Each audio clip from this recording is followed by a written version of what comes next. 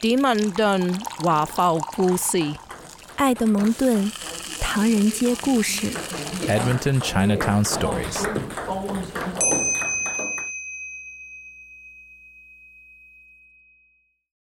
My name is Tin Yip, Tin, first name, last name Yip. When I arrived, I knew nothing about ice hockey until I saw the first game on TV. Then I said, gee, that's the fastest game on earth.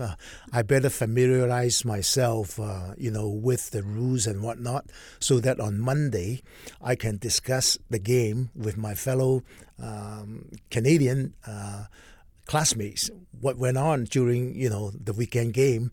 And likewise for CFL football, I had no idea of what the American football, Canadian football is all about. First down, second down, 30 yards, and, field goal, 3 points, and then 6 points for a touchdown, and then an additional point if you kick the ball through the goal. Then, definitely, this is a good mechanism, a good tool, vehicle to be assimilated into the culture, and later on curling, of course.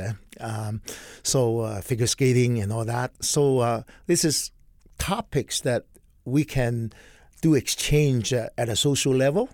A university is not a place just for knowledge enhancement. It should also be the place where you understand the other culture. What the host country is all about, and this is something that I heard a lot of people say about being discriminated against and all that. Racial discrimination, I always feel, is a two-way street.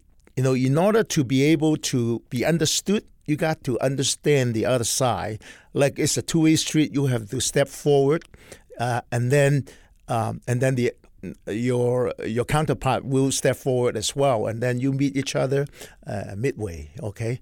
And in that regard, I think Canada has been a pretty good country to be in when it comes to quote-unquote racial discrimination. Look at Australia and the UK. I believe they have a worse problem, than Canada, and we're actually quite good in that regard as a country.